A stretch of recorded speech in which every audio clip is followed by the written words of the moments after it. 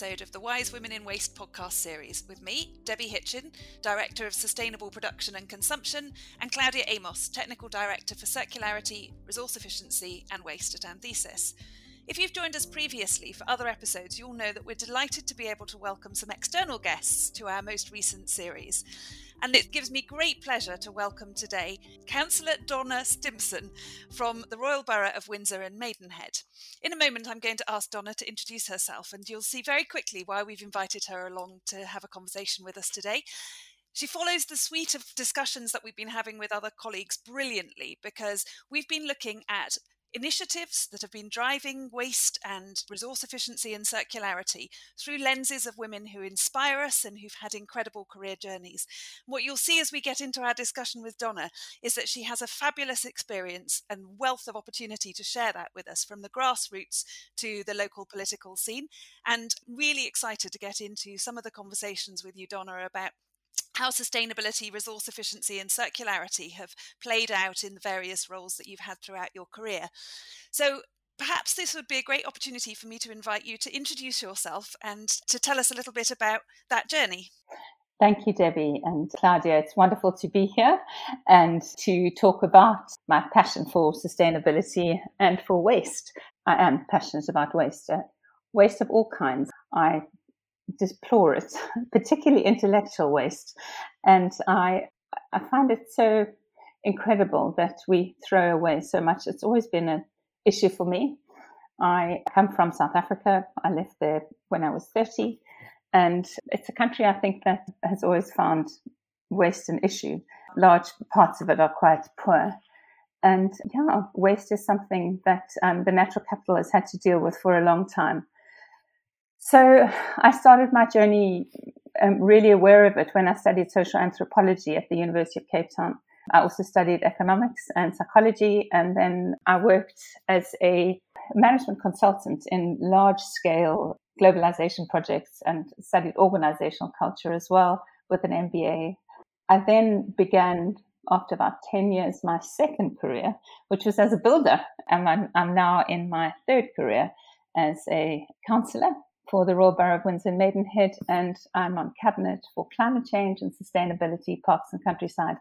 And I've always been quite parsimonious, actually. I don't accumulate junk, but I absolutely upcycle and repurpose. And I mean, this is where I think we just need to be so careful before we buy, before we accumulate anything in every single area that we work in. We need to think about it. So, I'm completely passionate about it, and I look forward to this discussion and seeing where it goes and how we can change policy from the little things that we do in the council to the big things that we do in the government. And I'm just one small cog. We have 343 councils around just England alone. So I am very small in the context of things, but I think every single one of us can make a difference. I love that. And I think that's why we really appreciate your perspective today, because we have been talking about, if you want big policy, we are talking about the regulations driving environmental change, how that impacts businesses, how that impacts how we work, the advice we give. But in the end, we always have to rely on behavior change, people taking part.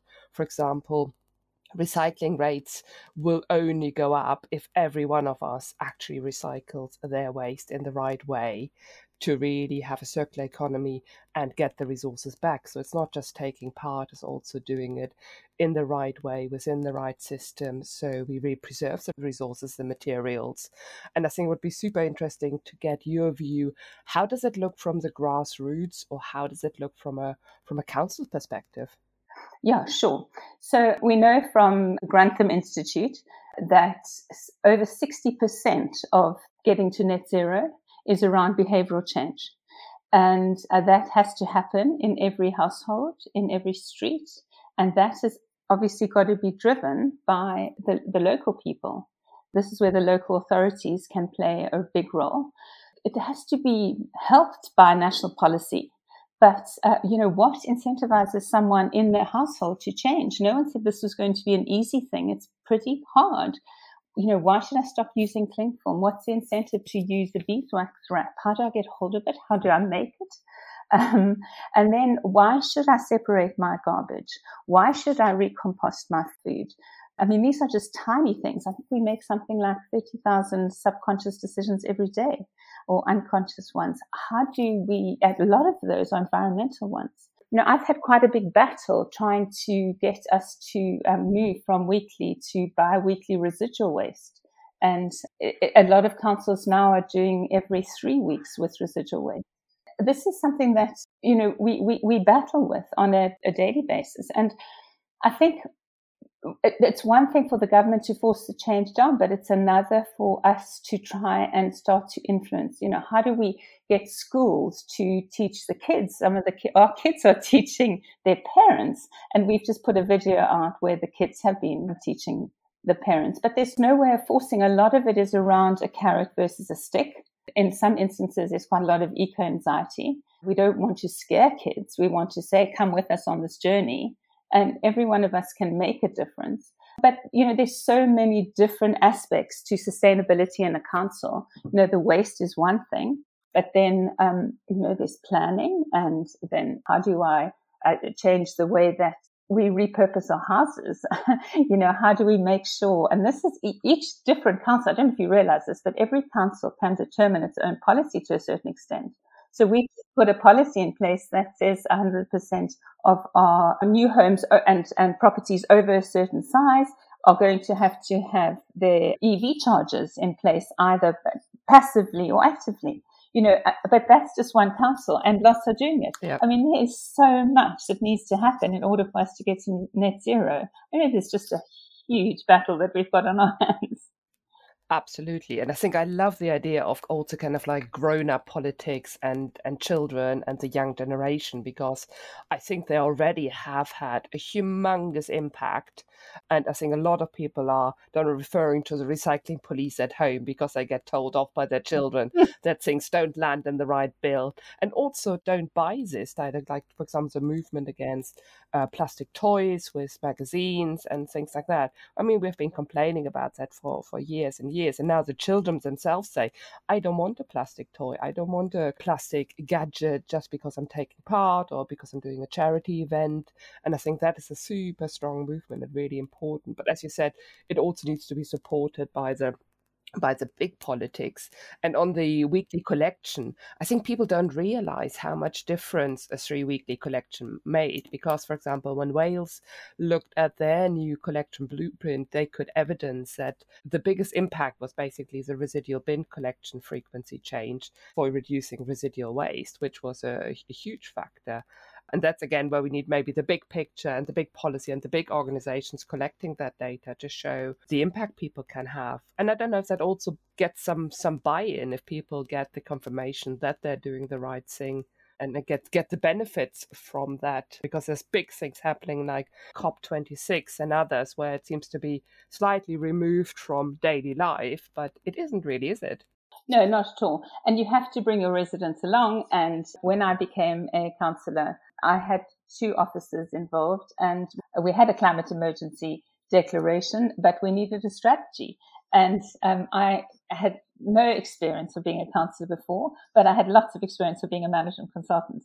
So I brought in 80 people from all the residents, from people who are very green, fortunately, to housing developers, and I put them all in a room for several sessions, and we came up with our climate strategy.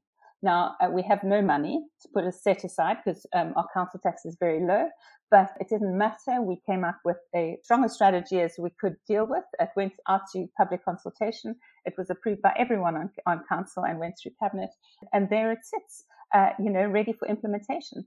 But we need residents and businesses and everyone to help us. And they are ready and willing. And it's so exciting to see how residents want to help with this. So Together Women has put together a co-op, and I was one of the early signers up to it. We've just opened our first zero waste shop, and it is awesome. I tell you, it's got everything that you need for zero waste. We've got a repair cafe starting out, and these are all residents' initiatives. And you find that the kids are so beyond recycling. They do not want to learn about recycling anymore. They know everything.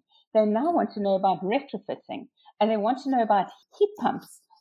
These kids are really on top of their game. It's wonderful. What we really need is to be brave and to do things like have, cooperatives around energy in our borough. Because, that's where we're heading for now. What I think is really interesting in what you're describing, Donna, is a real life example of where circular economy is enriching a society and how that's being empowered by the local political environment, but driven by the local population and from the grassroots up. And I'm kind of very encouraged by this conversation we're having about it being, the younger generations that are going to take this forward. Can you tell us a bit more about what's in the zero waste shop? I'm fascinated about that. Well, what isn't? They're applying for an alcohol license at the moment, but there's everything. So you take along all your empty containers and you can buy spices, you can buy pastas, you can buy flour, you can buy herbs, you could buy the washing powder, anything. Everything is there. Yeah, no, there's one in Bristol as well. There's kind of like, with cosmetics and everything, and it's expanding. I think what I also find really encouraging, there's one near me was set up by a lady, I think, who got unemployed during COVID time, and she basically made the big step at that time to open up a shop and has grown from a little corner, kind of like an ex-little charity shop, into a proper mini supermarket because it has been used and it really hit a vibe, and more people used it. More and more people were asking for goods, kind of like refillable milk container. There's now a dairy in the southwest of England that provides those dairy containers for fill up, and it's just lovely to see a thriving business that is setting an example. Yeah, we've got a WhatsApp, those of us who are shareholders in it, and so we just say, someone said the other day, do you think we should really have this fudge? And someone else said, listen, I cut it up into quarter pieces and I have one every day. And I think every now and then we could have a treat. But it's made from, it's okay. Treat yourself every now and then if it's all made from goodness. I mean, it is extraordinary and it is zero waste. I think that's the important thing. It's not hardship. It's actually a really nice shop to shop in. It's not where you are kind of like reducing pleasure. It's just really kind of like combining consumption and looking at consumption in a different way. And I think that's what I really like. It's not like, I'm not allowed to have that. For example, the kids love the shop because they got some sweets in containers you can get out, and you get more than one because they normally come out in one big thing. So I love that. It's not diminishing the experience. Oh, it is. And what is so wonderful about it, it's a woman who's a resident in my ward who came over from France, and she said, this is what I want to do. And she's done it. And this is what I love about grassroots. You have a vision, you have passion. Everything is made from old pallets, but it is beautifully made. The fabric of the shop is gorgeous. You walk in and you feel healthy at once because of the shelving and the atmosphere. I love that. That reminds me, when I moved to the UK 25 years ago, the biggest culture shock was having to put everything in one bin, because I came from Germany with at least 3 bins and separation, and suddenly having to go back, it just felt so wrong. I remember trying to find out it was just my house or where I lived or the area, because you had grown up in a different system, and then thinking like, oh my God, this can't be true. I can't put everything back in the bin. We've caught up in the last 20 years, definitely. But I remember that there was a big culture shock. It's really interesting because I started my career in local authority 20-something years ago. True. And at that time, we had a community called Wastewise Windlesham, which was a small part of Surrey. And it was led by a very passionate individual with lots of these grassroots initiatives. But it just didn't have this sort of traction that we're talking about now. It would be inconceivable when I started my career that we would have mainstream retail grocery stores that had plastic-free aisles and bulk distribution and bring your own container to the fish counter like we have now with Waitrose and Morrison's and these other companies. So I'm really excited that we're seeing that albeit maybe a little slower than we would have liked, coming out in a much more sort of commercialized fashion and growing as an industry sector. But the other thing that I really remember from my time at the local authority was the challenge that we had with getting planning. And you mentioned this in your introduction. My challenge was always, how do we get the residents to also understand that as well as these initiatives that they can take, we do still have to have a way or a place to treat the waste as a result at the end of its life. And I'm just curious to know what your experience of that sort of thing is in terms of, the development of infrastructure and location of sites for management. Okay, so I don't have responsibility for planning at all, but I do have the responsibility for sustainability. So I can input into planning decisions so that we don't have a borough local plan approved yet. So I have just helped with the head of planning to put a sustainability and energy efficiency document together, and then there will be a planning SPD that has sustainability and biodiversity built into it when the borough local plan is approved.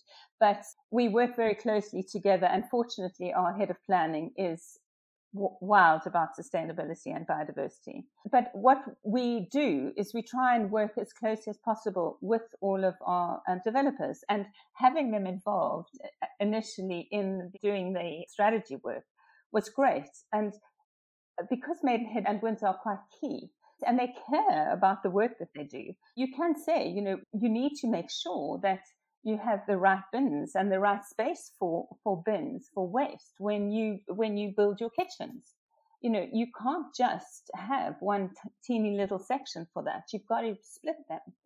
We're even thinking about what the bathroom should look like in terms of bathroom waste, because when you think of the amount of plastic that goes into just one single bin, along with anything else that goes into a bathroom waste bin, we have to be really careful with that type of waste. So I just think there seem to be tiny decisions, but they're huge when you multiply it by 154,000 people who live in one borough, and then by 343 different local authorities, and then by the world. But it's one person at a time, and that's the issue. And this is, in a way, what the Green Skills Library that a couple of us have just got together to do. And I've mentioned it comes back to the disliking intellectual waste. And again, loops back to my social anthropology days, where I studied and learned first about permaculture. Somewhere in the world, someone knows how to do something. So, I'd studied tribes who were already realizing that you don't grow just one crop, because if you grow several crops, they keep each other healthy. If you put wild seeds down next to other plants, you will benefit the butterflies and the bees, and they will keep other plants healthy. And so you just need to go into a school and give the kids some seeds, and they will go home and tell their parents about it and start something quite magnificent. And when we look at the number of households that we've got who've got gardens, or kids who've got windowsills, that's pretty much everyone. There's no end to what we can do. And that's for me the joy of being in a local authority, is that you are elected by your residents. And so, I've got 5,000 residents in my borough that I can talk to just by reaching out to them. And we all have. And in that borough are schools and parents. It's just it's a wonderful job. Absolutely. I think I'd like to maybe explore a bit more the other W in the Wise Women in Waste, the women part, and really your experience maybe mentoring women, advice for women, because we're trying to share that as well. And I think you're also doing a special event at the COP26 that includes sustainable women, or women in sustainability. Yeah. So when I did my MBA, I was one of 3 women and a crowd of 76 of us. And I have 2 girls, a stepdaughter who's a psychiatrist, and my daughter who's extraordinary, who works for the RHS. And I've got some amazing women in my life. But we've never really, I think, thought of us as any different from men, really. I have a great friend called Alison who has started a business years ago called Make It Your Business. And she's an entrepreneur, and it's for entrepreneurial women. And so at COP this year at Glasgow Library, we have an event. She's a patron of libraries, and we are running an event that's for women in sustainability. And we've got 4 very special women who are telling their story in sustainability. And just celebrating them and the work that they do. One is Jo Hand, who started Geeky Zero, which is the most phenomenal app for anyone who wants to reduce their carbon footprint. And you should go on and challenge yourself. It is just so tempting. You try and see if you can get to 100. And I'm only at 500. The better you are, if you have a heat pump, recycle everything, you never travel, you can get your carbon footprint to pretty much nothing. But it's pretty awesome. And it teaches you, as you work through it, how to reduce your carbon footprint. So it's very, very innovative. And we've got 3 other women who are amazing. I'm the trustee of Heal Rewilding, and our founder, Jan Stannard, is going to be on it, as well as Yawanda Aquino Akinola, who is an Innovate UK ambassador, and she's amazing. But we're really looking forward to COP. And I've also got a group of kids going up who are doing some really exciting projects, because we've formed something called the Berkshire Schools Eco Network, with children who are just passionate about sustainability and the environment, and just really, in a positive way, doing some amazing things. One of them is trying to, or not trying, but he's succeeding in putting some solar panels on a school roof and doing the same on a roof in a Southern African school. And I mean, he's fundraising to do that. And he's just cool. So it's amazing. It sounds like a fabulous opportunity for people if there is a way for them to get involved in this, or for a way to receive information afterwards. I think some of our listeners would be really interested to hear about this. We have actually had some feedback since we launched the first 3 of these series, actually, from people telling us how inspiring they found it and how they want to get connected into what's going on, and asking about how they can go on to forums and learn more from women and also from other leading experts in waste. So great to see that there's so much going on. We ourselves are also, as Anthesis, hoping to be able to support a number of initiatives at COP as well. So maybe in our subsequent sessions, we'll be able to share some of that with our listeners too. Just very briefly, Donna, yesterday you were reading, as we were preparing for this, you were reading from a very inspirational piece, a female author, about a sort of look back on today from the future. And I wondered if you still had that quote.